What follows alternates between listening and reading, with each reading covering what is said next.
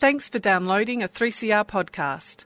3CR is an independent community radio station based in Melbourne, Australia. We need your financial support to keep going. Go to www.3cr.org.au for more information and to donate online. Now stay tuned for your 3CR podcast.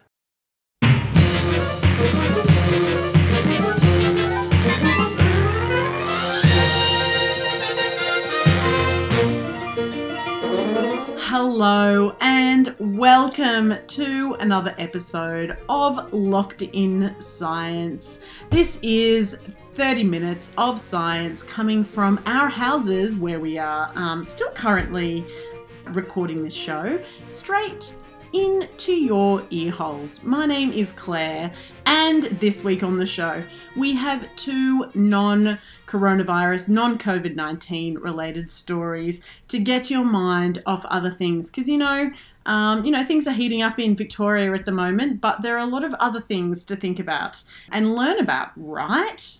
Chris, Stu, am I right? Yeah. Oh, absolutely. So. Yeah. Especially when it comes to science. So, Stu, what do you have for us today? Well, it's not COVID related, but it is health related. And one of the things that swirls around the peripheries of science is the wellness industry. And they seem to sort of grab onto whatever cool sounding thing they can and blame that thing for any number of a range of ailments and chronic illnesses, which nobody really has cures for in a lot of cases. And one of the ones that's come up recently is MTHFR gene variants and the testing for those. That sounds fairly technical. Well, it does sound technical, and I think that's how they sort of suck people in, because when they start talking about enzymes and amino acids, people who don't really have a grasp on science think that, well, they must know what they're talking about, so we'll take their word for it that this is an important thing. And so I've been coming across some of this stuff sort of floating around, and I wanted to have a look at what exactly is the MTHFR gene, what does it do, and should you get tested for it? Short answer is no, don't worry about it. A little bit of an inquiry into some science washing in the marketing, is it? Yeah.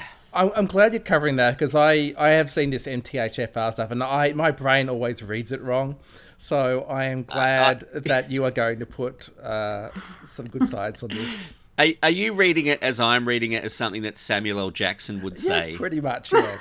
Yeah, okay, good. Yeah, it's Great. not just me then. And Chris, what do you have for us this week? What non-COVID related story are you going to bring us? Well, yeah, thanks, Claire. Look, this is non-COVID because, yes, the world has obviously been busy ending with COVID-19, but the regularly scheduled apocalypse has still been ongoing. Specifically, I'm talking about effects of climate change and that sort of thing. Do you remember how the year started? Started with catastrophic bushfires throughout most of Australia. That's correct. Now, I mean, obviously now it is winter, the seasons are reversed, which means it's the Northern Hemisphere's turn. There are some big fires burning in the Northern Hemisphere. These ones are in the Arctic Circle. That is not a place I was expecting you to say. No. So I'm going to have a look at why the Arctic is so hot at the moment, because it's experiencing an extreme heat wave, and what's going on there, and what it means, I guess, for the rest of the planet. Well, stay with us and on with the show.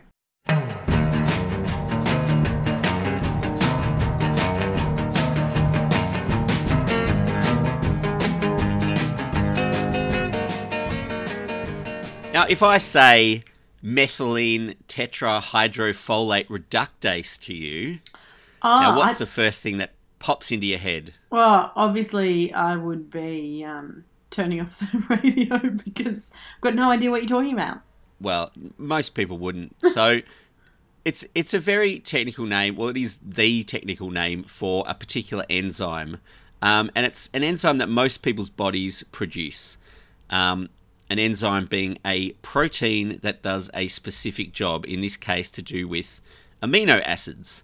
So the abbreviation of this enzyme is MTHFR. And as I said before, if you read that written down, you may have swearing pop into your head. But it does actually stand for methylene tetrahydrofolate reductase. But we all have a gene that codes for this MTHFR enzyme. It changes an amino acid called homocysteine into another amino acid, methionine. So a single gene codes for this single enzyme. We're all following this deep biology lesson here. Yep, great. Makes sense, yeah. So homocysteine is a common amino acid in the bloodstream.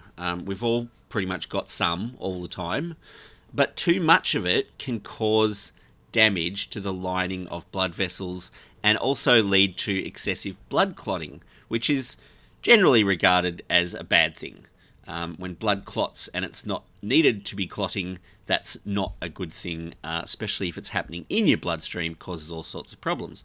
So luckily, we have our own supply of this particular enzyme, the MTHFR enzyme, which converts excess homocysteine into methionine, which doesn't damage blood vessels or cause blood clotting. So solves the problem, on board, don't have to worry about it.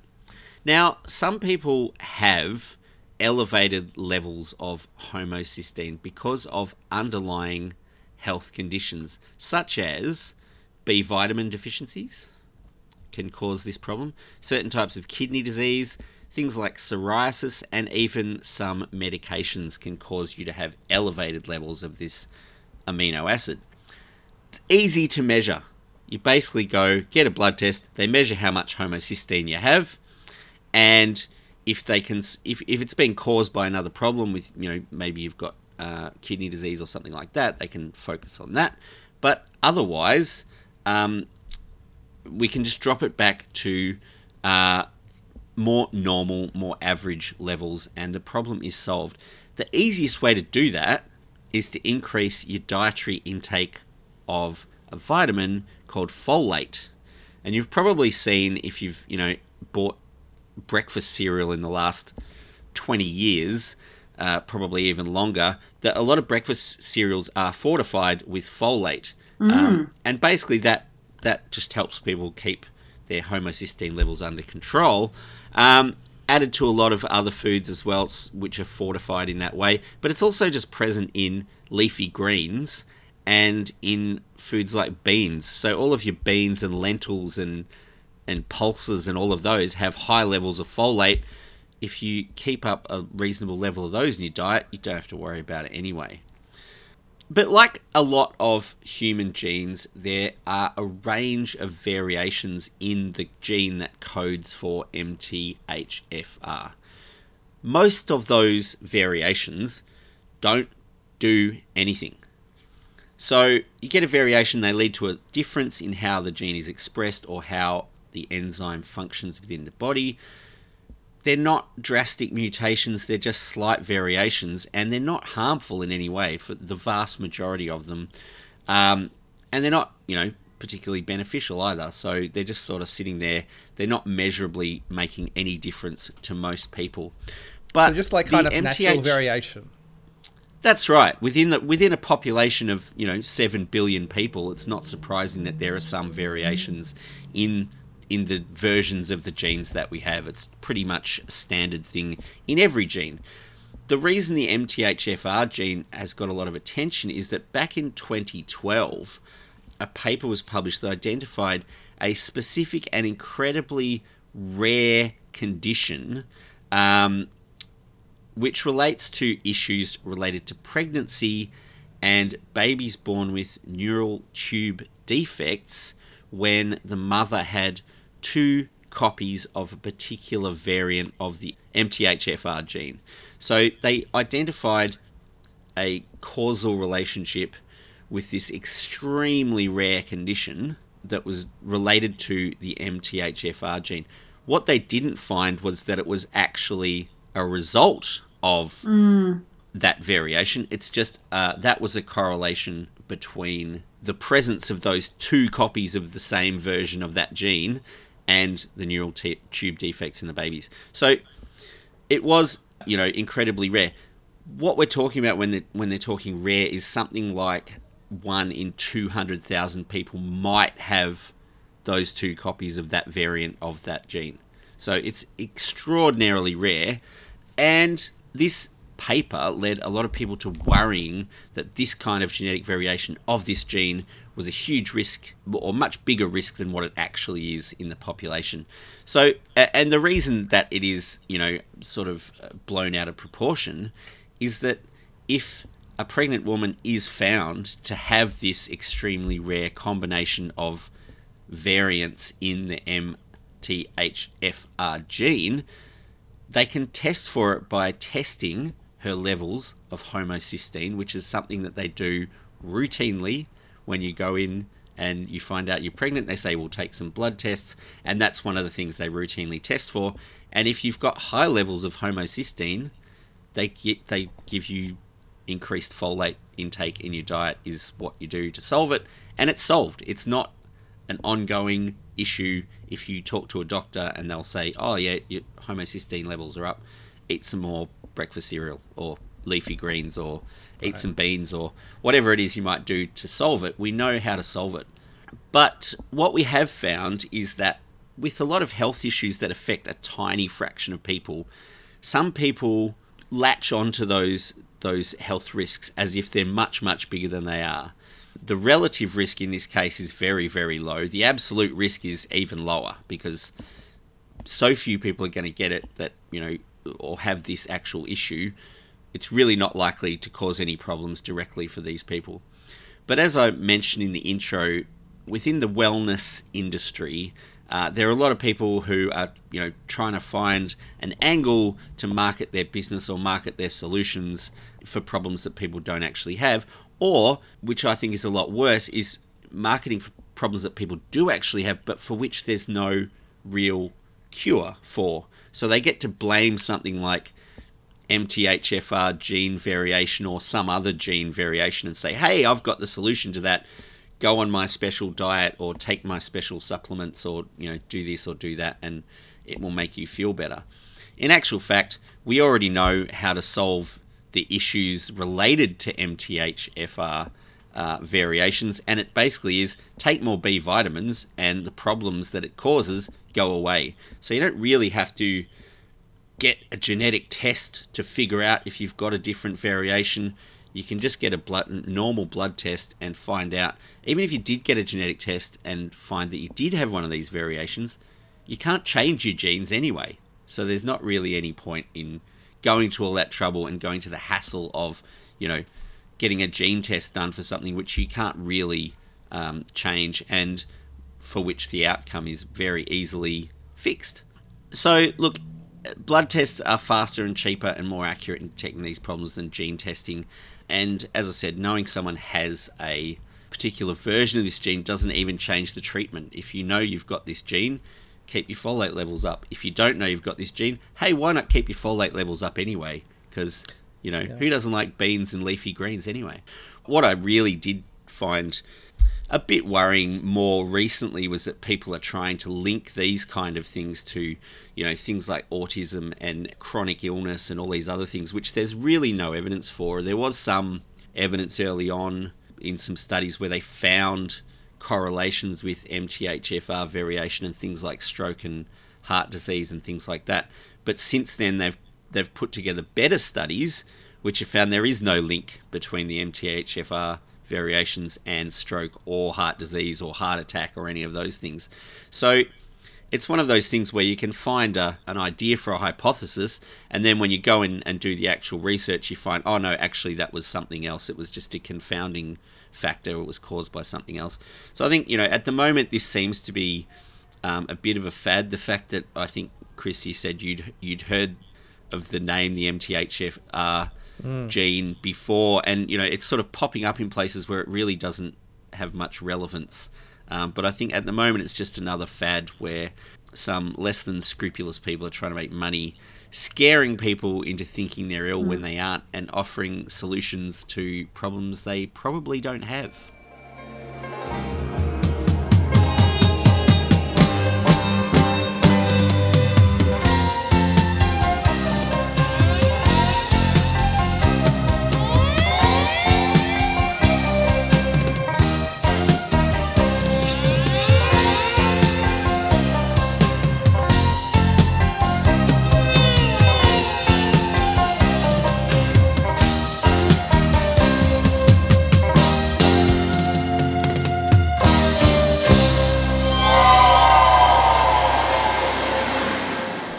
right. Yes, you're listening to Locked In Science, and here, while it is winter in the southern hemisphere, it is, of course, summer in the northern hemisphere, and they are experiencing their own extreme heat events, like we had our turn a few months ago. Now, as we discussed, the big event for us was the Black Summer bushfires, as they're calling it, which is something like 18.6 million hectares burnt, which is a huge effect. And I think for a lot of people, particularly in Australia and around the world, showed some of the extreme effects of climate change, or what the future we have to look forward to.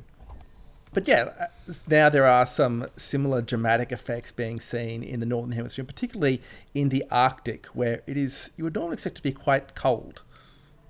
I don't know about you. Yeah. Yeah, it is definitely part of the world where I think, if someone mentions the Arctic, I think, wow, that sounds really cold. Yeah.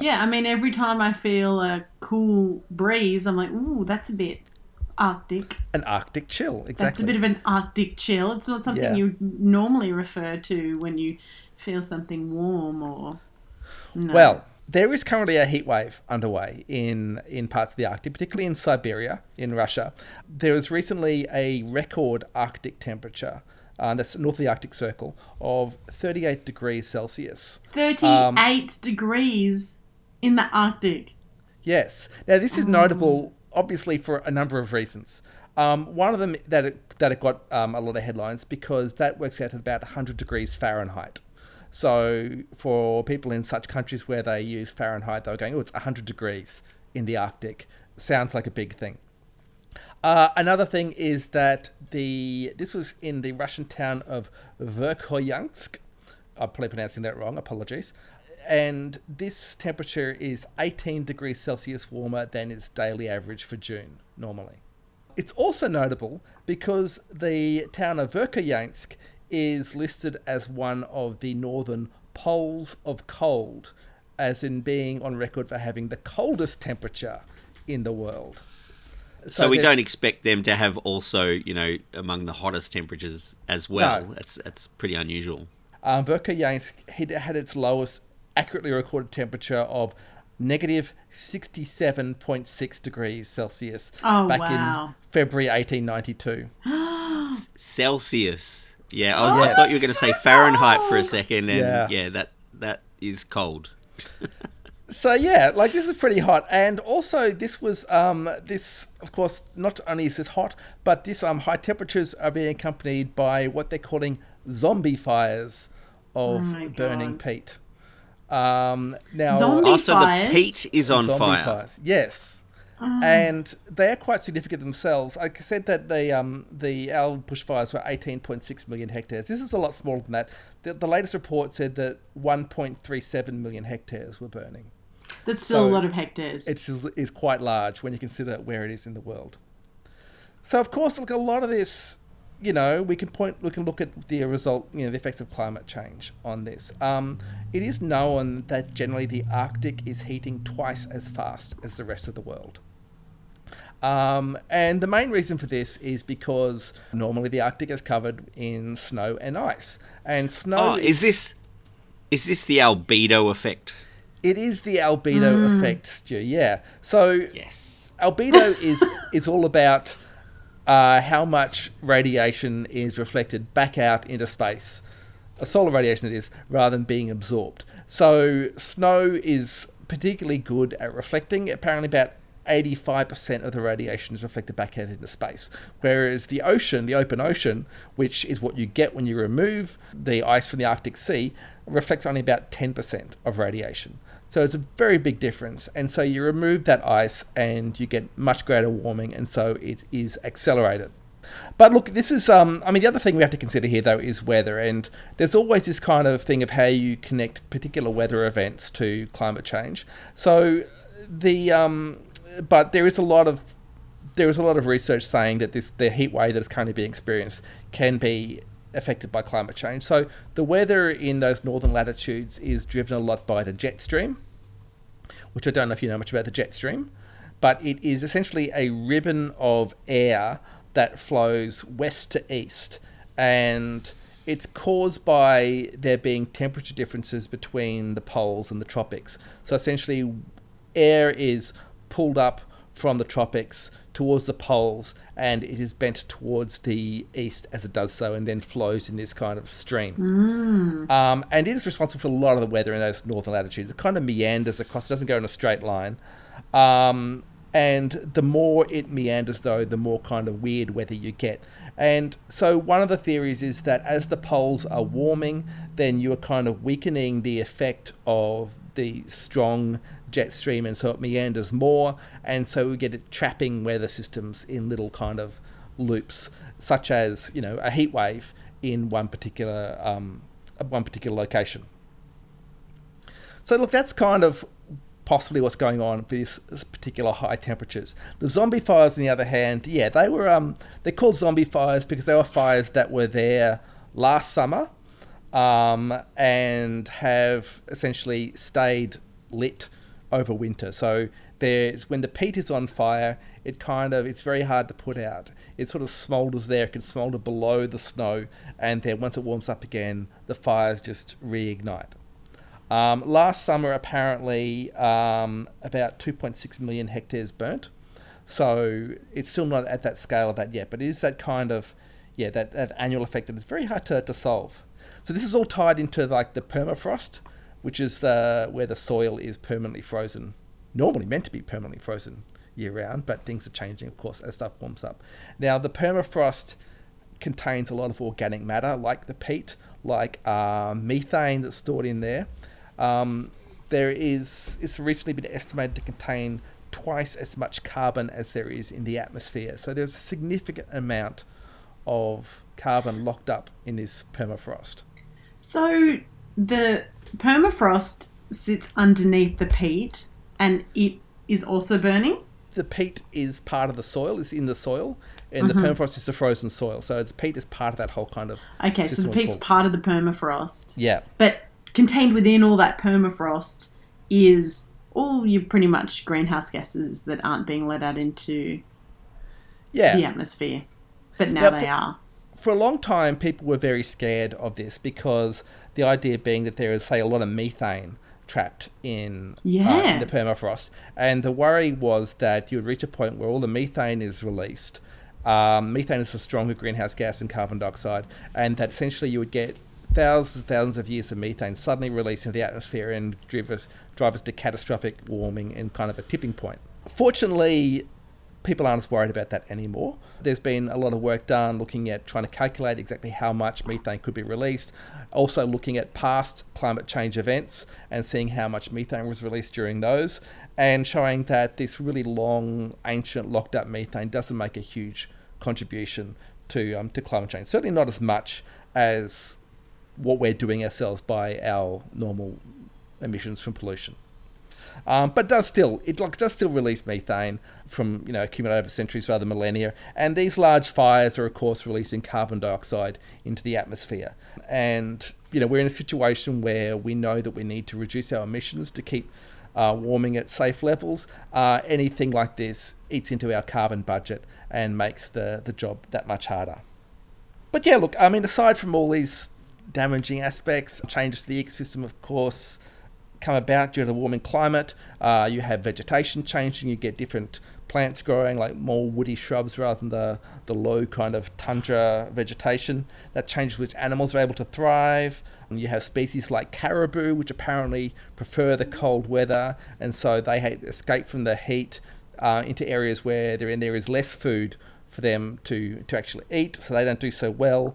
Reindeer apparently can sometimes do badly in this situation. In 2013, there was an event where many reindeer starved because there was sudden thawing and then refreezing of rainwater that then left all their food plants frozen under layers of ice. So there's all these kind of little different events that could go on. There can be some winners, of course, as well as other species move into these ecosystems, but we don't know what the effect of that is going to be either. So, for instance, I think in northern Canada, beavers are making their way further north. Beavers, of course, do their own kind of things to the ecosystem. They dam up rivers, and so they change the environment. And so it's still now being studied what effect, say, beavers moving into areas where they weren't before is going to have on the ecosystem. There's a lot going on locally, and there is a lot of impact on the world. As I said, there is the carbon emissions from things like the fires. These changes to the jet stream, they affect weather throughout the northern hemisphere. And then, of course, as the Arctic heats, you get the ice melting, you get rising sea levels due to things like the Greenland ice sheet melting. So it's not good news for us, definitely. And this is one of the reasons, I guess, why we're in particular at a time where we've seen, for instance, emissions dropping due to the current COVID-19 pandemic. And there's been a lot of talk about how we should be aiming for a green economic recovery as a result of that. Like, it's just purely the economic impact has led to reduced emissions. We know that economies are going to come bouncing back, and it's kind of a time for us to reset things and maybe look at our future industries rather than just restarting the same polluting industries. I guess different politicians have different priorities in these areas, though. So, we'll see what's going to happen. I suppose the worry is that some of this warming that we're seeing in the Arctic is already locked in, and it's going to take drastic changes to make a sizable impact to reduce what's already happening.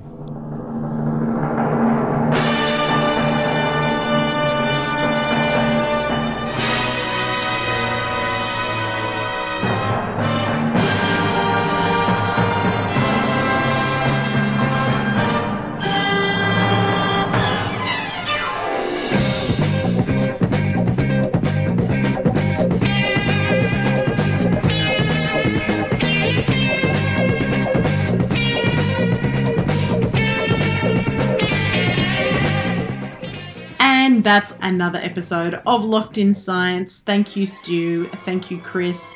Locked In Science is normally recorded in the studios of 3CR on the lands of the Kulin Nation, but right now is recorded in our houses.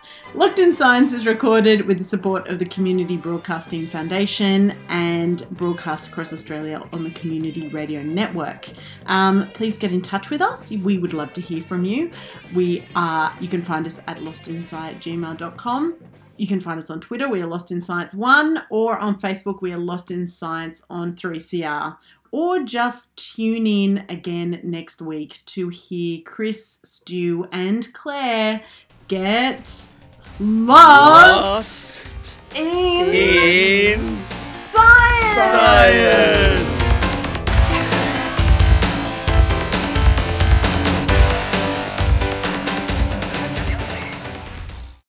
Thanks for listening to a 3CR podcast. 3CR is an independent community radio station based in Melbourne, Australia. We need your financial support to keep going. Go to www.3cr.org.au for more information and to donate online.